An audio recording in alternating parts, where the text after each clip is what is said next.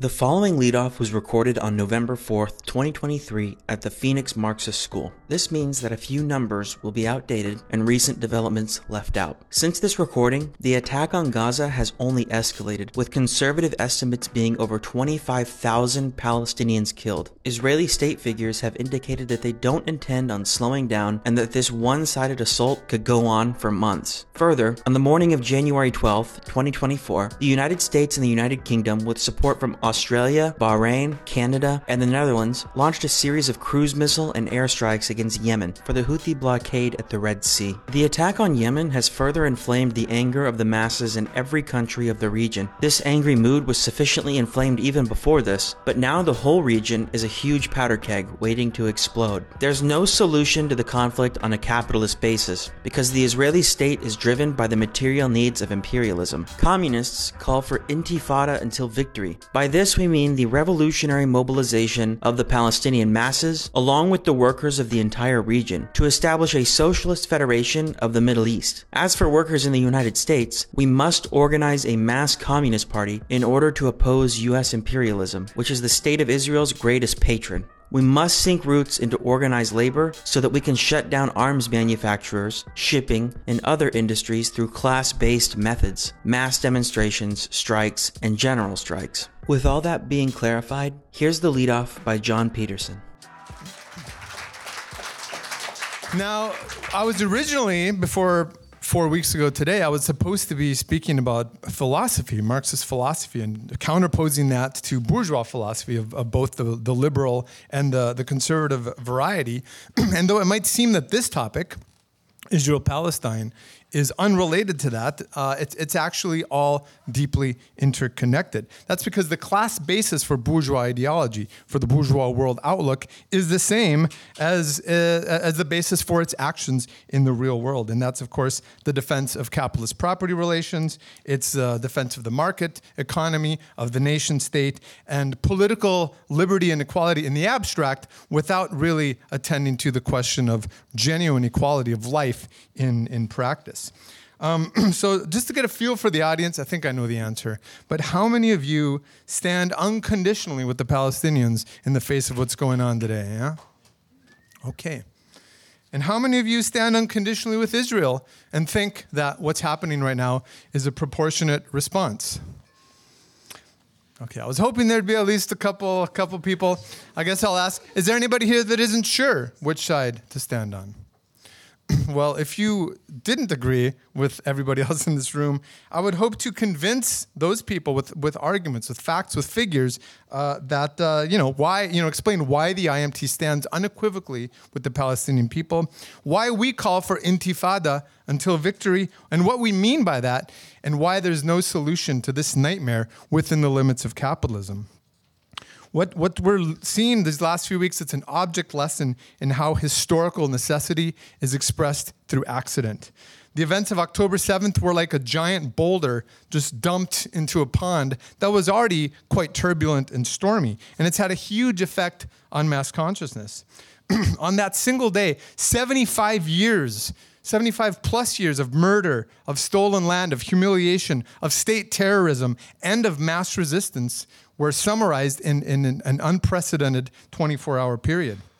And whether we like it or not, this is the new normality. This is the world we live in. It's a world of sharp and sudden changes, of war, of revolution, and counter-revolution. And we either get to come to grips with that and understand it and analyze it and then actually do something about it, or we're just going to be smacked around by events and driven to confusion and demoralization like so many other people that I think we interact with on a daily basis. Now, the aftershocks of Israel's pulverization of Gaza are going to be felt far and wide, and it has huge implications for basically everything in the world, from the economy to world relations, American politics, the 2024 elections, and of course, our work as communists. It's raised the indignations of millions of people. I mean, probably billions of people around the world, a majority of whom live in very similar conditions to the Palestinians, and they therefore are in organic solidarity with what's happening to people who are basically just like them. What's happening there, any basic human sympathy that people might have felt after the initial Hamas attack and the killing of civilians, which is a fact, has turned into its opposite now. It's turned into its opposite because it's not an eye for an eye, it's multiple heads for an eye. It's an entire population for an eye. And the transformation of the open prison of Gaza into what some Gazans are now calling an open grave, with blood, the blood of thousands literally running through the rubble-filled streets, has affected people emotionally in a way that I haven't really seen much in my entire life. Well over, you lose track, right? I think it's about 3,700 Palestinian children have been murdered by airstrikes in the last few weeks, and thousands more are going to meet the same fate in the next period. Now, to put that into context, into a per capita context, in the United States, based on our population, that's the equivalent of around 600,000 children killed in just a 4-week period. Can you even imagine such a thing? Can you imagine that? What that would mean to this population? And these monsters call these kids human shields and terrorists, collateral damage, human animals, or even inhuman animals. The population of Gaza, it's more than twice the size of Joe Biden's home state of Delaware, and yet all these people are packed into an area that's about 18 times smaller. And they're being bombed and starved to death. And what may be even worse, they don't even have access to clean water. They have to drink dirty water or seawater just to survive in a desert, basically. Can you imagine those conditions here? And and never mind extravagant luxuries like electricity or fuel or toilet paper or a sewage system. There isn't even basic medical care for the elderly, for the pregnant, for newborns. There's 50,000 pregnant women in Gaza right now. Nor is there anything for the thousands of casualties. We hear the death toll, but there's thousands more on top of that who are injured, have their arm blown off or have their leg blown off, and there's no medical care for these people. Basic preventable diseases like cholera might kill more people than Israeli-American bombs by the time this is all finished. And they call this self-defense. Now, self-defense to me would mean repelling the Hamas attack on October 7th as it was happening, right? Instead, the almighty Israeli security forces, they were overwhelmed, they were surprised, they were confused, they were totally unprepared. Now, I understand Arizona is basically a stand-your-ground state, right? So if someone invades your home, you have a right to shoot them, right? If they come into your house, you can shoot them. But can you follow them back to their neighborhood with automatic weapons and RPGs and blow up their extended family and their neighbors and their kids and their cousins? That's what passes for self-defense in Israel these days. So is it not clear which side is oppressed and which side is doing the oppressing? Is it not clear who are the victims and who are the perpetrators? Before this siege began, to add to the misery, something like 500 semi-trucks every single day would pass from Egypt through the Rafah crossing to bring essential supplies and food to this area. Now, the liberal media applauds Biden when they get 20 trucks in. 20 trucks. They need thousands of times more that to meet the needs of that population. And of course, let's not forget the thousands of Palestinians killed before October 7th, during this so-called peace. They've been at peace for the last few years, and yet thousands of Gazans and people in the West Bank have been killed. Now, the bottom line is, as long as there are classes, there can be no peace. That's the reality. So that's why I think it's an exaggeration. It's a stretch to even call this a war. This isn't a war. This isn't a fight between relatively equal forces where the skill of the generals and the soldiers and the tactics and all that determine the outcome. This is an almost entirely one-sided campaign of savage punishment and revenge against a mostly defenseless population. And this is what we mean, what communists mean when we say that capitalism is horror without end. This is why we say that the choice facing humanity is socialism or barbarism. That is barbarism now in the 21st century that we're seeing. And of course, all of this has full support of Joe Biden, the Democratic Party, and the whole of U.S. imperialism. Right after coming into power, Biden's administration approved sending $735 million of precision-guided weapons to Israel. And nobody in Congress had any objections to this, despite the fact that they knew those weapons were going to be used to kill Palestinians. So don't tell me that this guy doesn't have blood on his hands. Now they want to send $14.3 billion more dollars. Billion! That was just like $700 million. Now they want to send $14 billion, which he calls a smart investment that's going to pay dividends. This is how these people calculate the world. And it's no surprise that wretched liberal reformist AOC, have you heard of her? She has again fallen into line, following her master's call, and also supports sending this aid to Israel. I mean, tell me, is that how socialists in Congress are supposed to be conducting themselves? Is that how we would conduct ourselves if we had one of our comrades in Congress? Can you imagine how different that would be compared to that?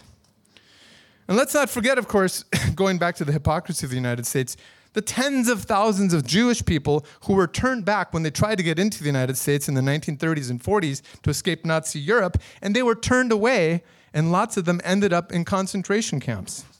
That was when that great liberal hero, FDR, was in power. So no wonder so many people are pissed off. They're fed up with the lies, with the hypocrisy, with this obvious double standard, especially if you compare it to the last couple of years with what's been going on in Ukraine. How come the Ukrainians have the right to resist the foreign invasion and occupation, but the Palestinians don't? How come they get armed and the Palestinians don't? And of course, it comes down to the specific interests of the imperialists. U.S. imperialism opposes Russian imperialism, and it supports Israeli imperialism. It's as simple as that. Violence is justified when it serves the interests of the rich and powerful, but it's reprehensible if the slaves dare to fight back. So it's not about consistency, it's not about morality, it's about money, and it's about land, and it's political power and spheres of influence. And of course, things are the worst is yet to come now that the ground offensive has begun. And let's not forget that there's 2 aircraft carrier groups off the coast of Gaza with thousands of troops, warplanes, bombers, helicopters, missiles. I mean, they're there to basically allow Israel to do what they're doing to the people of Gaza. So no wonder we've seen graffiti in Brooklyn that says "Overthrow Genocide Joe," which is something you didn't see a couple of years ago, right? When this lesser evil had to be elected to stop, Mr. Donald Trump. And of course, there's the West Bank, there's southern Lebanon, there's Syria, Jordan, Iran, even Egypt for that matter, when it comes to possible new fronts of the war or mass destabilization because you have, mass protests against the role that those regimes are playing in allowing this to happen. Many of those countries, they have significant Palestinian populations, people that have lived in refugee camps their entire lives. People live and die their entire lives in those camps. According to the United Nations, there's up until recently, 5.9 million Palestinian refugees worldwide. Most of them descendants of the 1948 exiles, the generation that left during the Nakba. And let's not forget that along with those refugees, within Israel itself, there's about 2 million Palestinians who live in Israel. They're descendants of those who survived the Nakba within Israel, and most of them identify as Arabs or Palestinians, even if they have Israeli citizenship. And they make up about 20% of the population. And all of these people, in Israel, outside of Palestine, they have some kind of connection to Gaza, to the West Bank, or to people that live in all these camps. There's dozens of these camps all around the Middle East. So you'd better believe that the specter of the Arab Spring, which we saw in 2011, which was a magnificent movement, if you haven't studied that or watched movies about that specter is haunting every one of those rotten regimes, those pro-imperialist or imperialist regimes across the Middle East. And they're worried that this is going to spark another regional conflagration. Now, as for Israel, a majority of the population might be at least somewhat united for the moment, but there are deep divisions in that society, both at the ruling class level and in society generally, and those divisions are along class lines. There's deep class polarization in Israel. There's exploiters and exploited. There's homelessness, there's unemployment, there's poverty. There's levels of inequality that are basically equal to what we have here in the United States. There's also been really important strikes in Israel. We shouldn't forget that. And movements in solidarity with the Palestinians within Israel in the past. There's also lots of racism in Israel against the Israeli Arabs, against the Sephardic population. These are Jews of non-European descent who are the Ashkenazi, as well as immigrants that they're bringing in from all over the world, just like here, to serve as cheap labor. So we shouldn't think that Netanyahu has an absolutely iron grip on everything. In fact, the majority of Israelis want him out. As soon as this is all over, they want to get rid of this guy because everything eventually turns into its opposite. Now, we've come under attack for using the slogan, Intifada until victory. In fact, the comrades in Bellingham, who are trying to organize their school, the next Marxist school in our series, have been under severe attack for using that slogan. And I'm sure you've read in the bulletins and on the website the attacks the comrades have suffered in other parts of the world. For example, in Britain, some pretty serious attacks. Now, our class enemies, they want to confuse people about what the real meaning of the word intifada is, which in Arabic simply means to shake off. It's to shake things off, right? And what are they shaking off? Well, it's when a mass upsurge seeks to get rid of the status quo and get rid of all oppressors and all exploiters, whether they're Israeli or Arab or Persian or American or Jewish or Muslim or Christian or anything else. You want to get these people off your back. That's what it means. It's not about individual terrorism or driving the Jews into the sea. That's not what Marxists mean by it. It's not about depriving anybody of the right to security, to religious freedom, to a good job, to housing, to healthcare, to education. And it's certainly not about, quote, violent attacks against Israeli civilian targets, which is what our comrades in Bellingham were accused of supporting.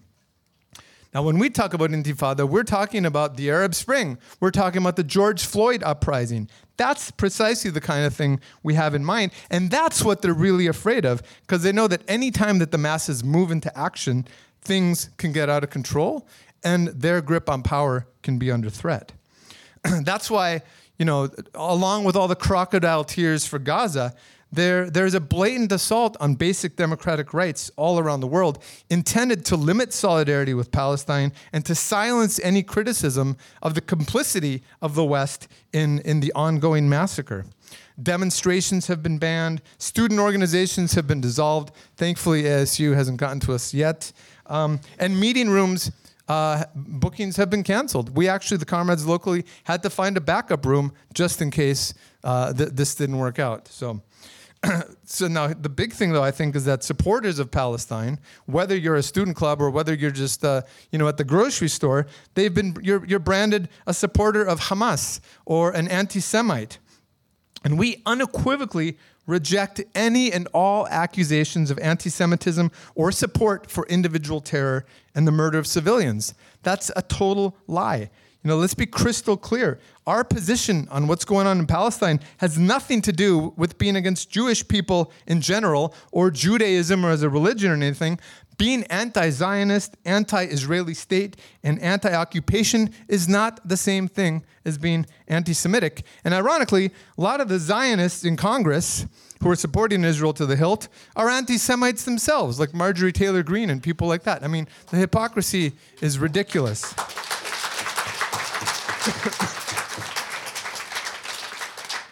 We're against Netanyahu, not because he's Jewish, but because he's an exploiter, an oppressor. I mean, it's not that complicated, right? But of course, they want to confuse people and lump us in with a group like Hamas. And it's all ultimately it's a cheap attempt to use the poison of identity politics to undermine class unity and to undermine the left and to make the left turn against itself. And in Bellingham, Washington, other groups have been, the administration is trying to turn them against us for defending the idea of intifada until victory.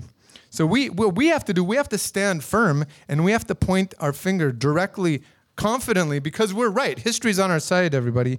We have to point at those who are really responsible for this new nightmare, for this new Nakba, and that's the imperialists and their lackeys in the Middle East and around the world. The collective punishment of hundreds of thousands of defenseless civilians, as far as I know, that's a war crime, right? According to bourgeois international law, right? It's a war crime by any definition, and yet there are no consequences for this when it comes to Israel doing it with the support of U.S. imperialism.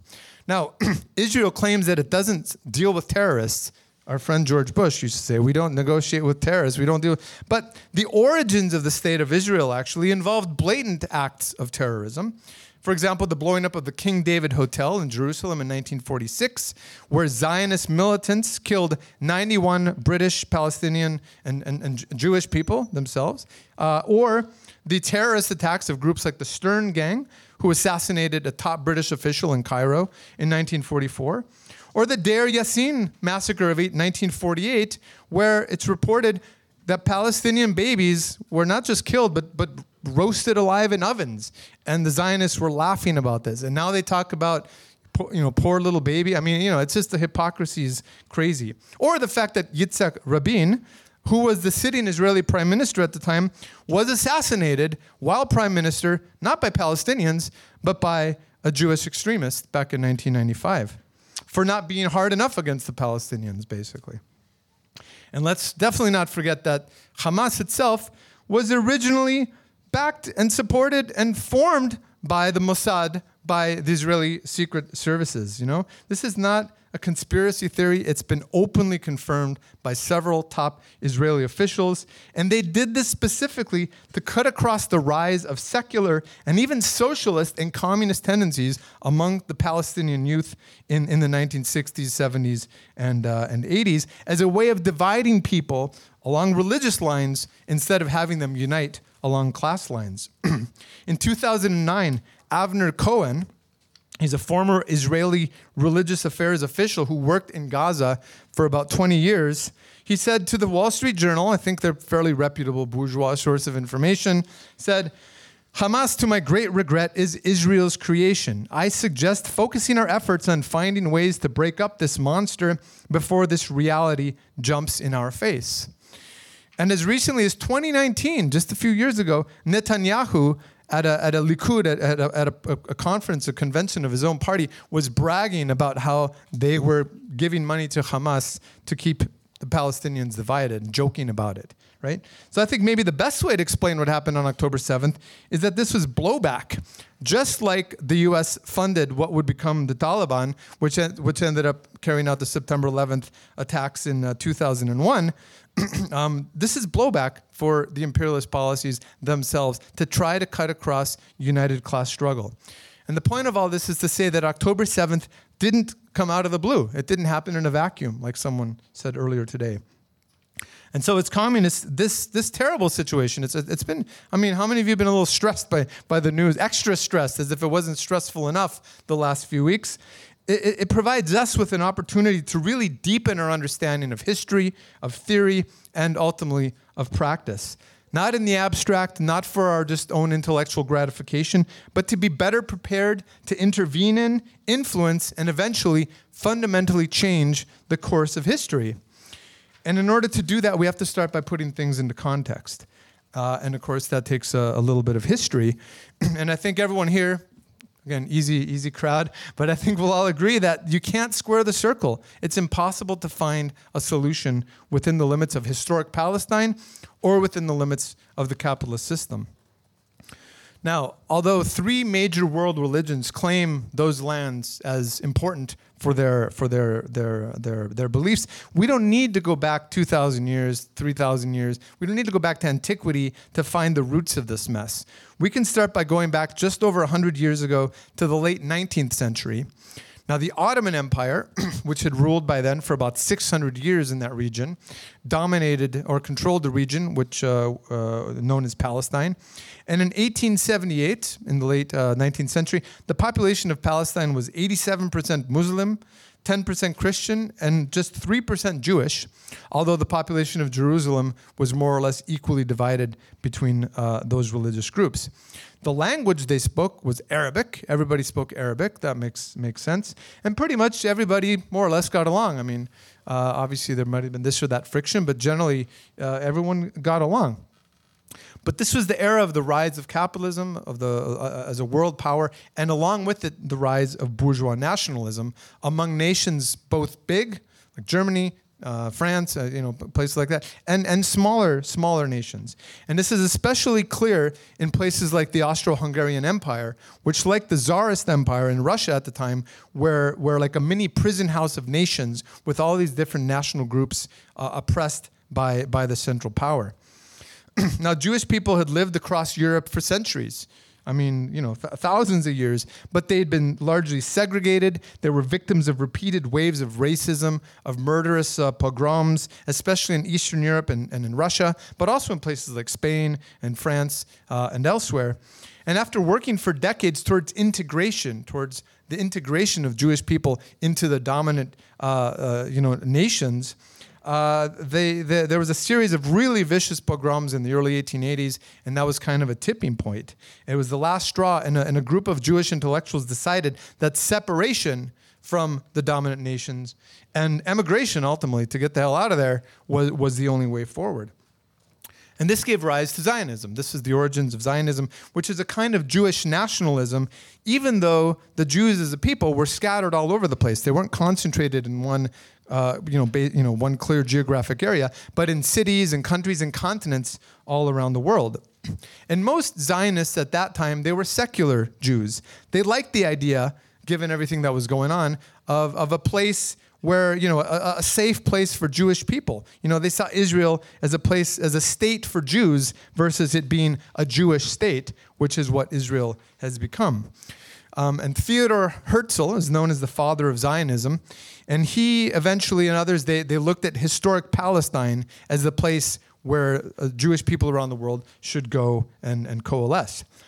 But even as far back as 1895, this is, decades before the founding of Israel, he recognized that there could be no Jewish state there without the expropriation and expulsion of the Palestinians. He said, however, we must expropriate gently. We shall try to spirit the penniless population across the border by procuring employment for it in the transit countries, i.e. all the countries that surround Palestine. Both the process of expropriation and the removal of the poor must be carried out discreetly and circumspectly. So kick them out, but do it as nicely and quietly as possible. But this settlement strategy, this concerted effort to displace the Palestinians, sometimes by buying their land fair and square on the market, other times by massacring civilians and kicking them out, it continues to this day, as we'll see. Now, the idea that was sold to Jewish people who were fleeing persecution was that this was a land without a people for a people without a land. But that was obviously a lie.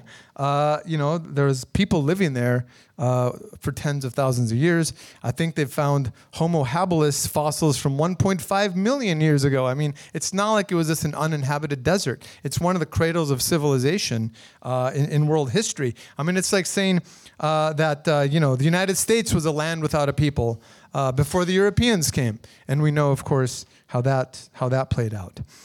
Now, nationalism is it's a slippery slope. Even the nationalism of a very legitimately oppressed people like the Jews can morph very quickly into becoming racism, outright racism. This poison can turn into racism against other people.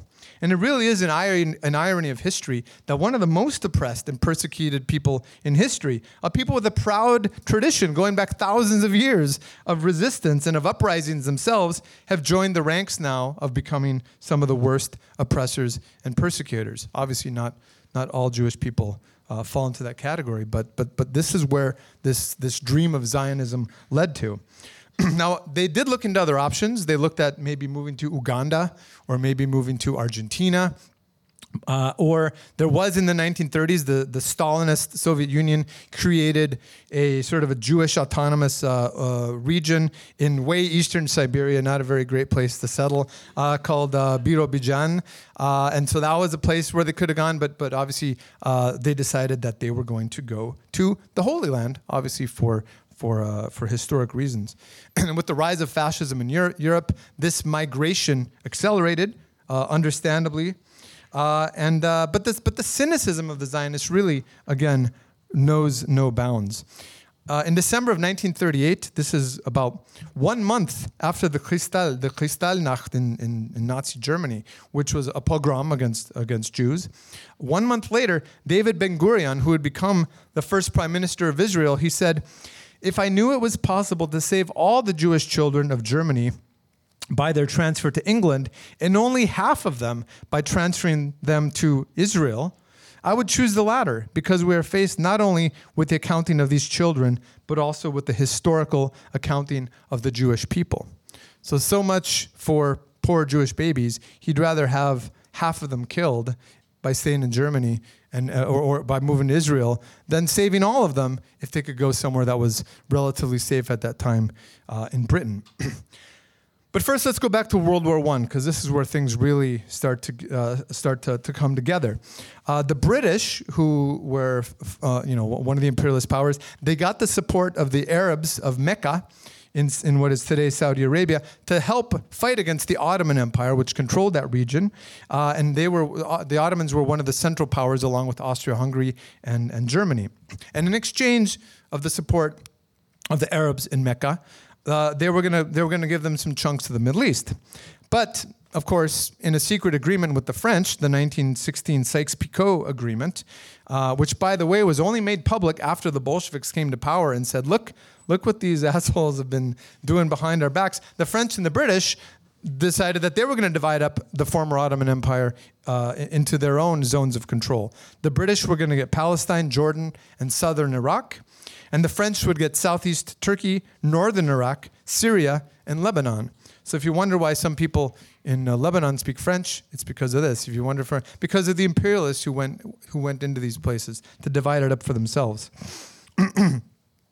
Now, after the war ended, Palestine was basically a British colony, but they'd also promised some of these lands to the Zionists. Because of racism in Britain, they wanted to get the Jews out of Britain and put them somewhere else. And so in 1917, with the Balfour Declaration, they announced a plan to establish a national home for the Jews to be located in Palestine.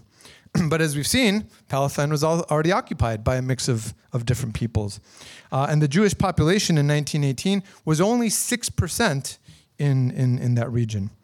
But as thousands, tens of thousands, hundreds of thousands of people started to transfer there, they raised money, they lobbied governments to provide ships and stuff like that. By 1935, they made up about 27% of the population.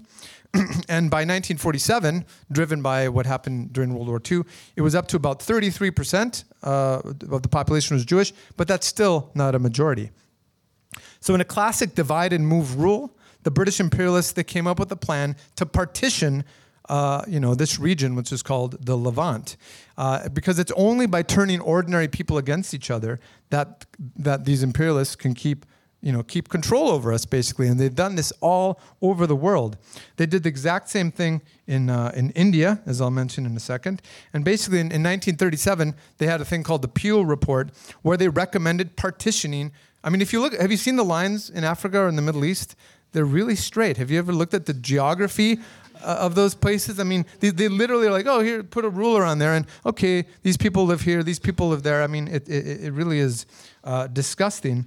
But they decided to give 20% of Palestine to the Jews, even though they were relatively they weren't that the amount of land that they owned at that time wasn't anywhere near 20%. Yet they were going to get 20%. Like I said, they did this in India, exact same thing. In 1947, the partition of India. But in that case, it was Hindus against Sikhs, against Muslims. And you led to about 1 million people being killed in that part of the world. And that's another sore spot in the world today, the dividing line between India and Pakistan.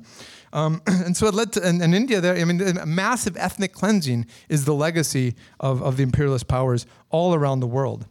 Of course, the Palestinians in 1937, they objected to, having a bunch of them deported, having a bunch of their land taken. So they rose up, and there was an uprising, and it was put down brutally by the British, along with Zionist militias, who at that time were on their side. But right after this uprising was put down was about the beginning of World War II, and the British didn't want any more, instability with the Arabs. those restive Arabs, the restless Arabs, So then they restricted Jewish immigration from Britain because they didn't want to piss people off, precisely at the time that the Holocaust was happening and 6 million Jewish people were killed by the Nazis. So then the Zionists actually turned against the British and were fighting against them. So the whole thing is just a mess. By 1947, things had gotten so out of hand that they handed control of Palestine. The British gave up Palestine, and they gave it to this thing called the United Nations, which emerged after World War II. Now, the United Nations is an organization that gives humanitarian cover to imperialism. And it was actually the United Nations who proposed what they call the two-state solution, which is basically partition, which we've just been talking about. So we should have zero illusions in the United Nations. They pass all kinds of resolutions. They have no power to enforce any of these things.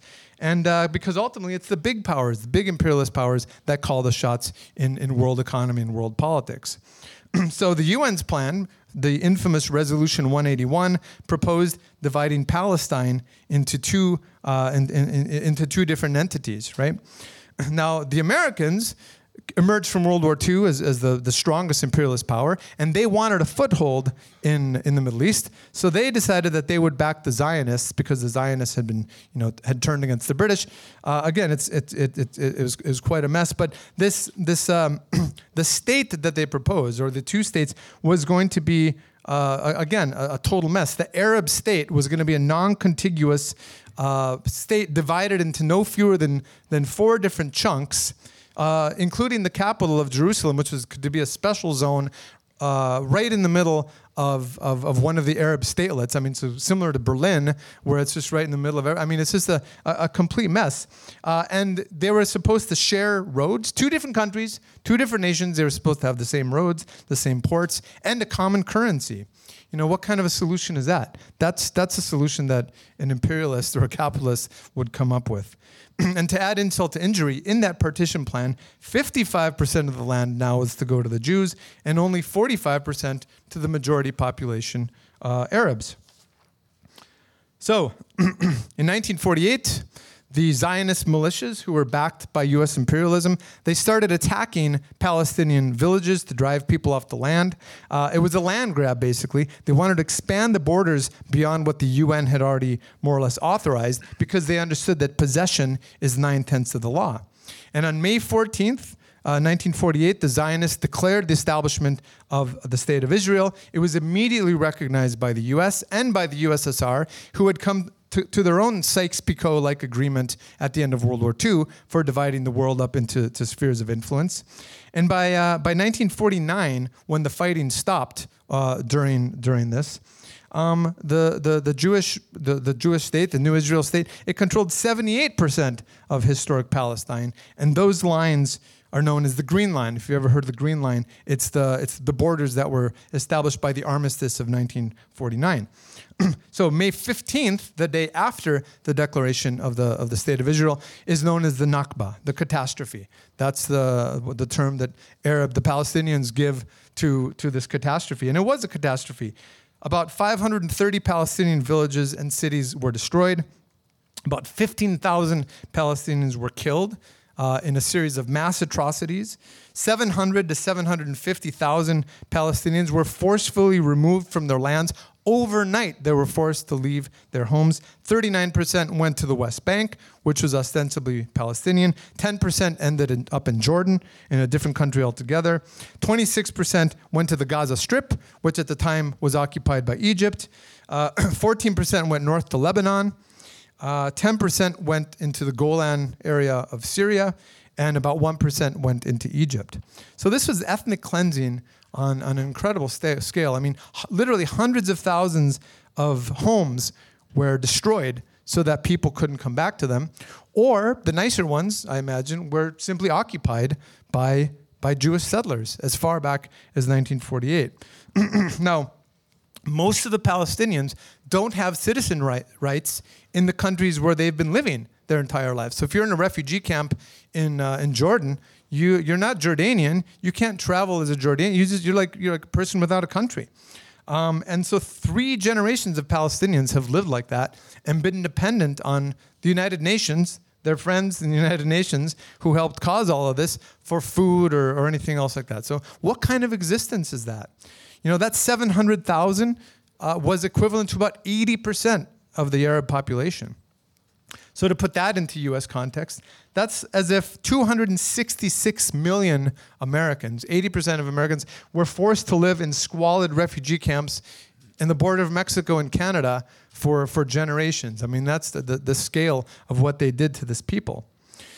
And they've recently opened up the archives, and they've discovered that the Zionists, they used biological weapons, chemical weapons against the Palestinians. And to this day, Israel does not abide by internationally recognized agreements on the use of chemical weapons.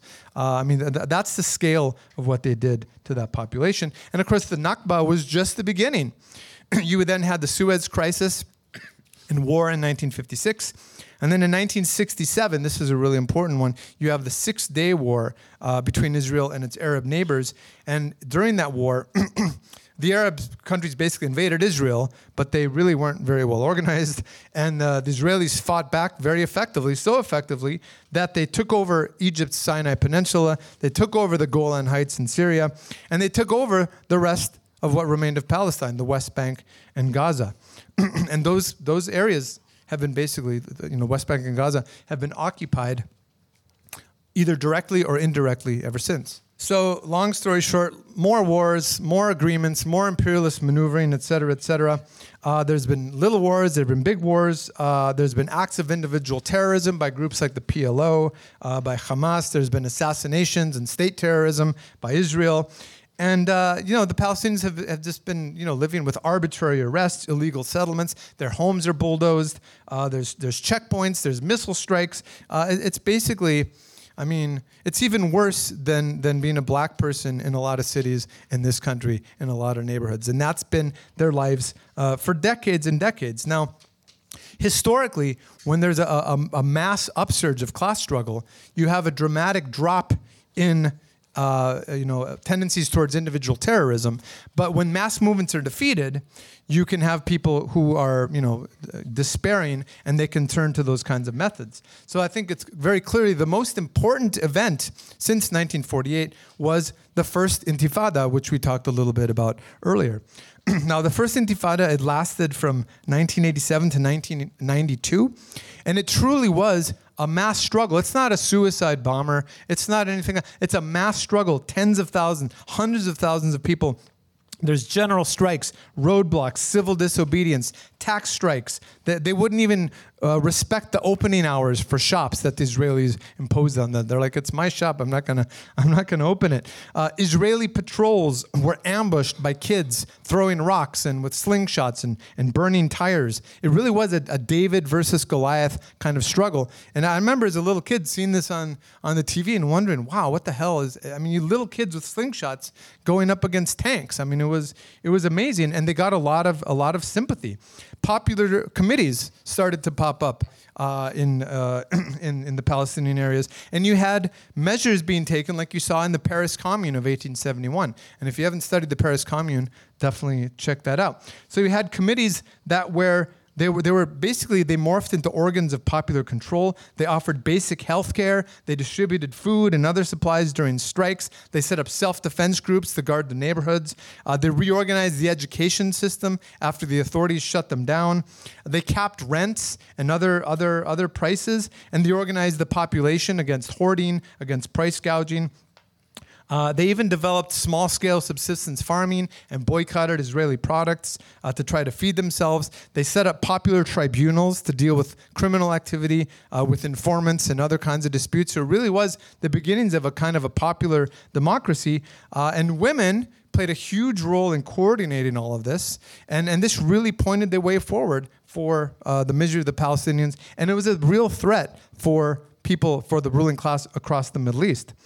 But of course, as we discussed in the question of Germany, there was a lack of real revolutionary leadership. And in the end, a rotten compromise was negotiated behind the backs of the Palestinian people, which they call the Oslo Accords, which they're talking about these days. And basically, according to the Oslo Accords, Israel agreed to partially withdraw from the occupied territories and a sort of semi-state, the Palestinian Authority, was going to be created. And in return for that, Yasser Arafat, the leader of the PLO, agreed to recognize Israel and basically legitimize all the stolen land. And they gave up on this demand for the right of return, which has historically been super important. The right to return to the homes and lands that were taken from you back in 1948. But very little was actually promised to the Palestinians. They were supposed to just work towards the restoration of the 1967 borders.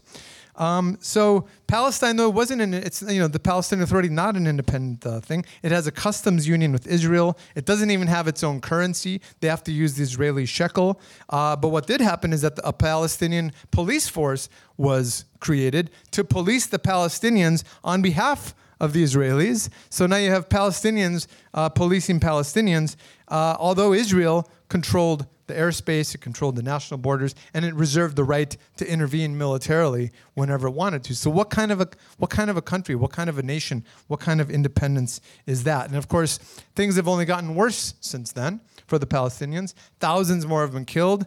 A ton of land has been stolen. These settlers, they go in, they cut down the olive groves, they shoot their cattle, they shoot the people if they get too uppity. I mean, it's really disgusting, and no wonder some people have fallen into despair and they've turned towards Islamic fundamentalism. They've turned towards suicide bombings and terrorist attacks and stuff like that. Unemployment is insane. I mean, before the recent events, unemployment in Gaza was 45%. What is it in the U.S.? Like 6, 5? I don't even. I mean, it's 45%. And among the youth, it was even higher. Keeping in mind that half of the population of Palestine is 18 years or younger. I mean, it's a super young population. So when we say they're bombing kids, I mean, it's literally what's happening. Now, the Palestinian Authority. So-called authority had no authority, very quickly lost its authority. It's totally corrupt. Like I said, it's doing the dirty work for the Israelis. And eventually, in 2005, Israel decides to leave completely from Gaza. And they hold legislative elections, municipal elections, which Hamas wins. Hamas is not just a terrorist organization, it's also a political party, and Hamas won against the Palestinian Authority. But of course, the great defenders of democracy, Israel and the EU and the United States, they wouldn't recognize these elections because, of course, the people they didn't want to won. And so they backed the Palestinian Authority and Fatah and told them not to recognize it, and you end up with civil war in Palestine, which ends up with Hamas in power in Gaza and the Palestinian Authority keeping power and Fatah keeping power in the West Bank. So a complete disaster.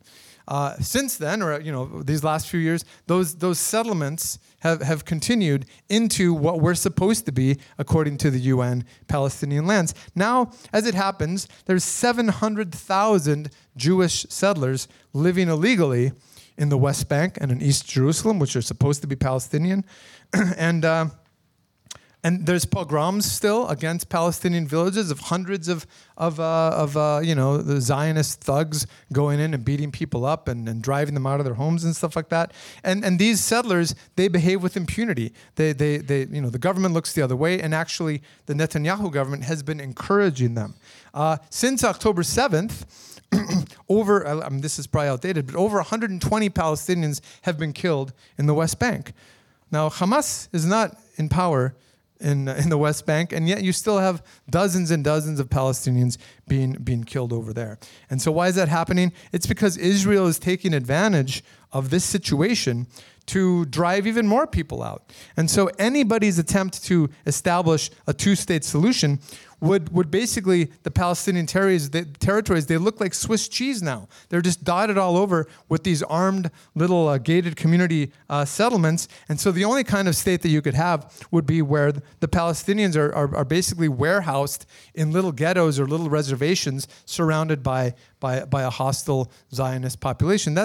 So basically, they want to make it impossible for the Palestinians to have their state. And in other words, they might as well just pack up and go somewhere else, right? Get the hell out of there so that the Israelis can control everything. Now, I know you're not all from Arizona, but do you think people from Arizona or from Texas, are they going to let people from another state come and drive them out of their homes at gunpoint and then take their homes and kill their kids? I mean, do you think any American would stand for that? So, of course, these people are fighting back. And then people are still surprised after all this history that something like October 7th could happen.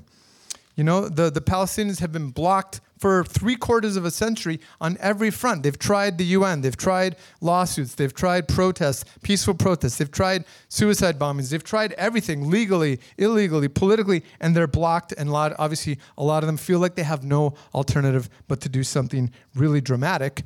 And really, the motto of ordinary Palestinians is the same as the one that Americans had when this country was a colony of Britain, which was basically, give me liberty or give me death. I mean, it's you know, and we think that's great when you know, Virginians and whoever said that, but when the Palestinians feel like that, they're terrorists and animals and so on.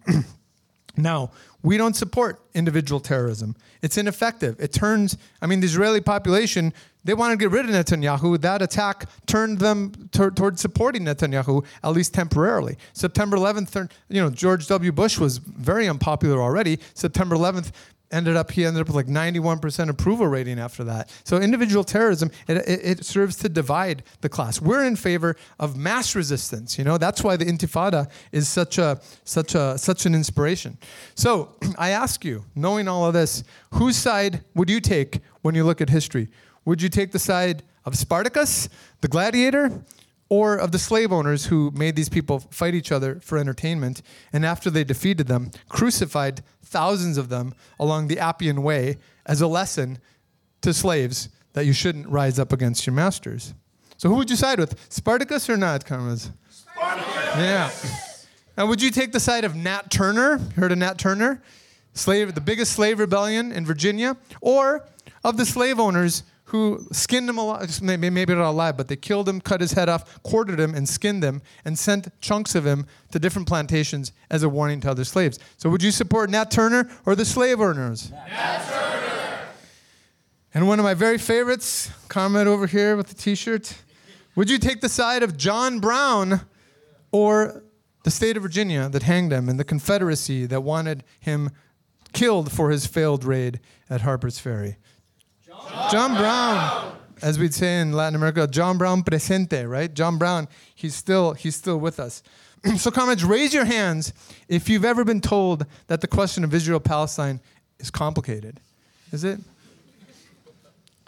I don't think it's that complicated, you know? I mean, I think it's pretty straightforward. It's only complicated if you don't have a class approach, if you have a wishy-washy, petty bourgeois approach. It's only complicated if you're an apologist for capitalism, if you limit to yourselves the solution within the borders of Palestine, and if you limit yourself to solutions within the limits of crisis-ridden capitalism. And although some reactionaries on both sides of this debate would say that it's a religious question, it's not about that at all. This isn't a debate about theology. This isn't about who the true prophet of God is. It's about land. It's always been about land. It's about power. It's about the exploitation of labor and scarce natural resources. And in the final analysis, as Lenin would say, it's a class question, and it's a question of bread. Is there enough bread to go around for everybody? Is there enough jobs, healthcare, education for everybody to go around? Yes, there is enough to go around, but not on the basis of the market and not on the basis of the bourgeois nation state. Capitalism can't provide those things for us. It divides us, it rules us, and it makes us hate each other to fight over crumbs from a pool of social wealth that is really, you know, unimaginable nowadays if you think about how much wealth the working class creates.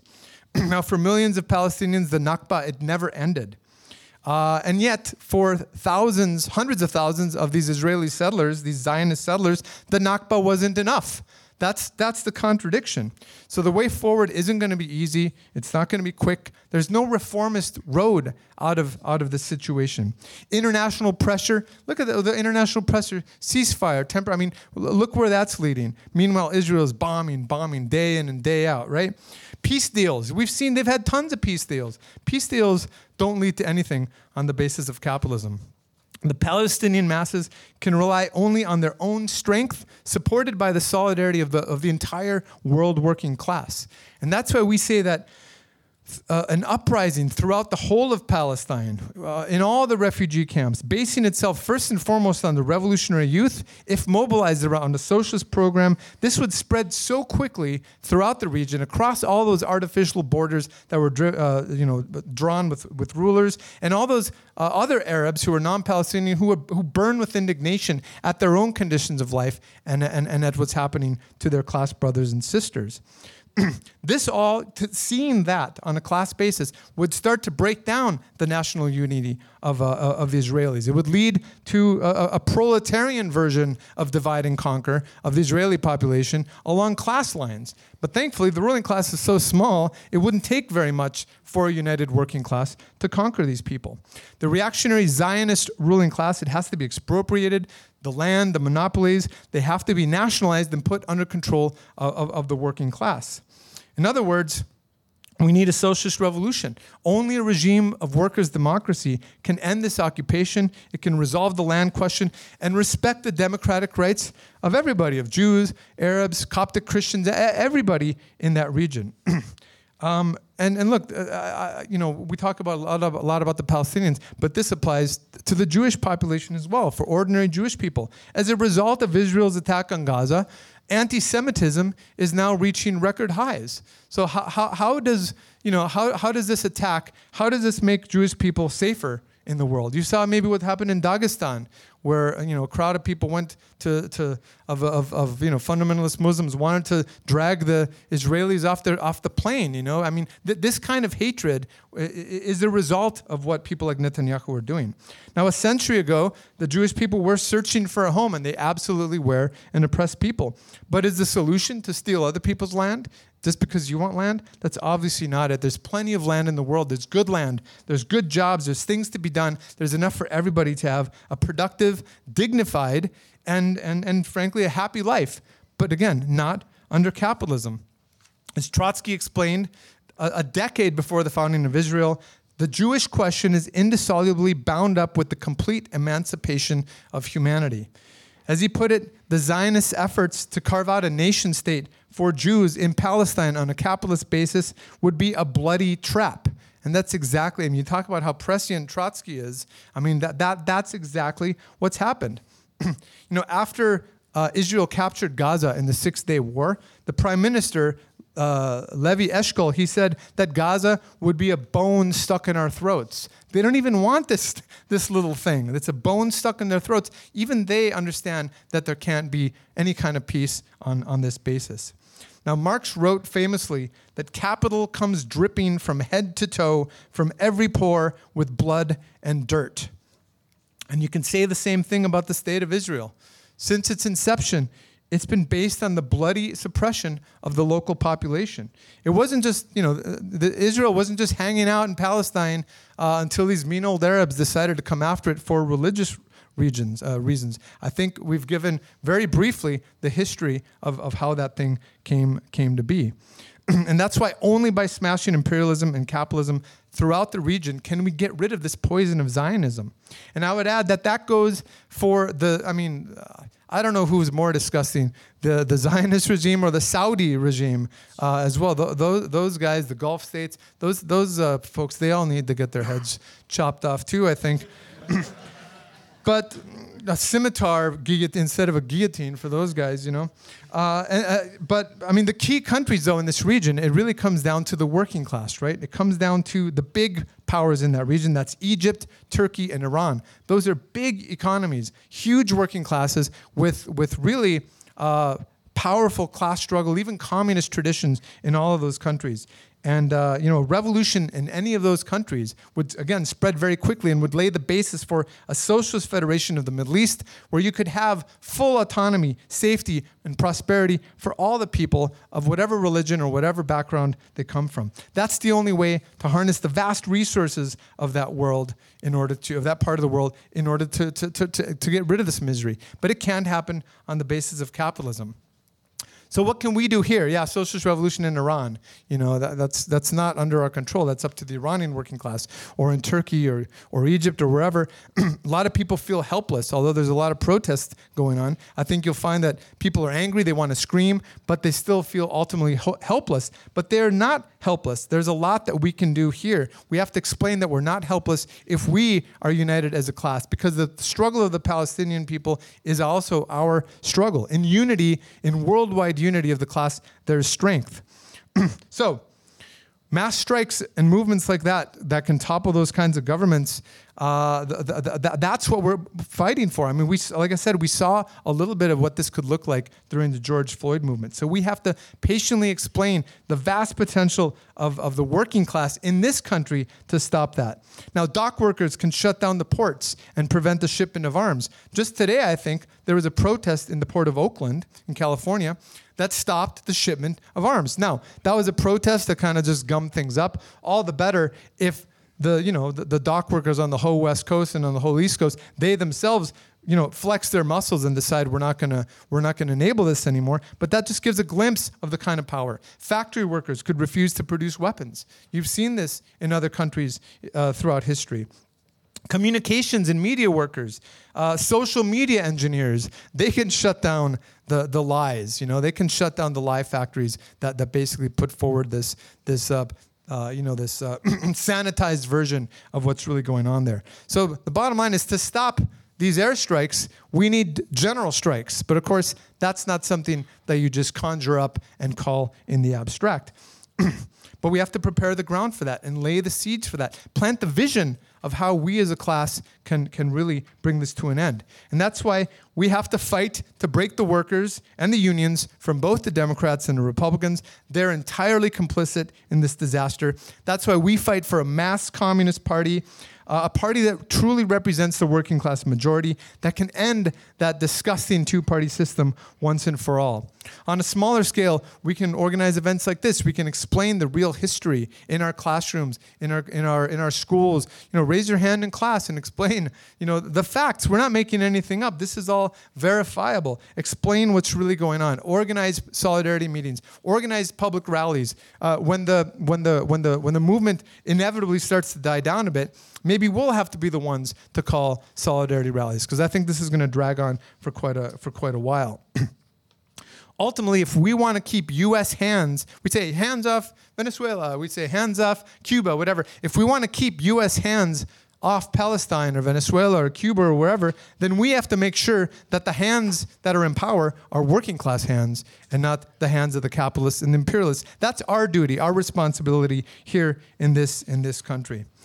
But of course, as lots of comments have said, that doesn't happen overnight. We have to build the forces of Marxism, the forces of revolutionary communism, and that's the IMT. Because every day that capitalism remains in power is another day of living hell for the people, not just in Palestine, but in Congo, or Sudan, or Sri Lanka, or El Salvador, or right here in this country, in the richest country on earth. That's the connection we need to make. That's the connection between communism and what's going on in Palestine. People say, oh, why do you want to talk about socialism in Palestine? What's that got to do? It's got everything to do with what's going on in Palestine. This is the legacy of imperialism and the system. Imperialism cannot abolish itself. And so only the working class, once it rises up, can end this cancer once and for all. If you study, watch Marxist.com. I know we have got a lot of newer comments, but look at what happened during the Arab Spring, or during the Venezuelan Revolution, or recently in places like Sudan or Sri Lanka. That's what a revolution looks like.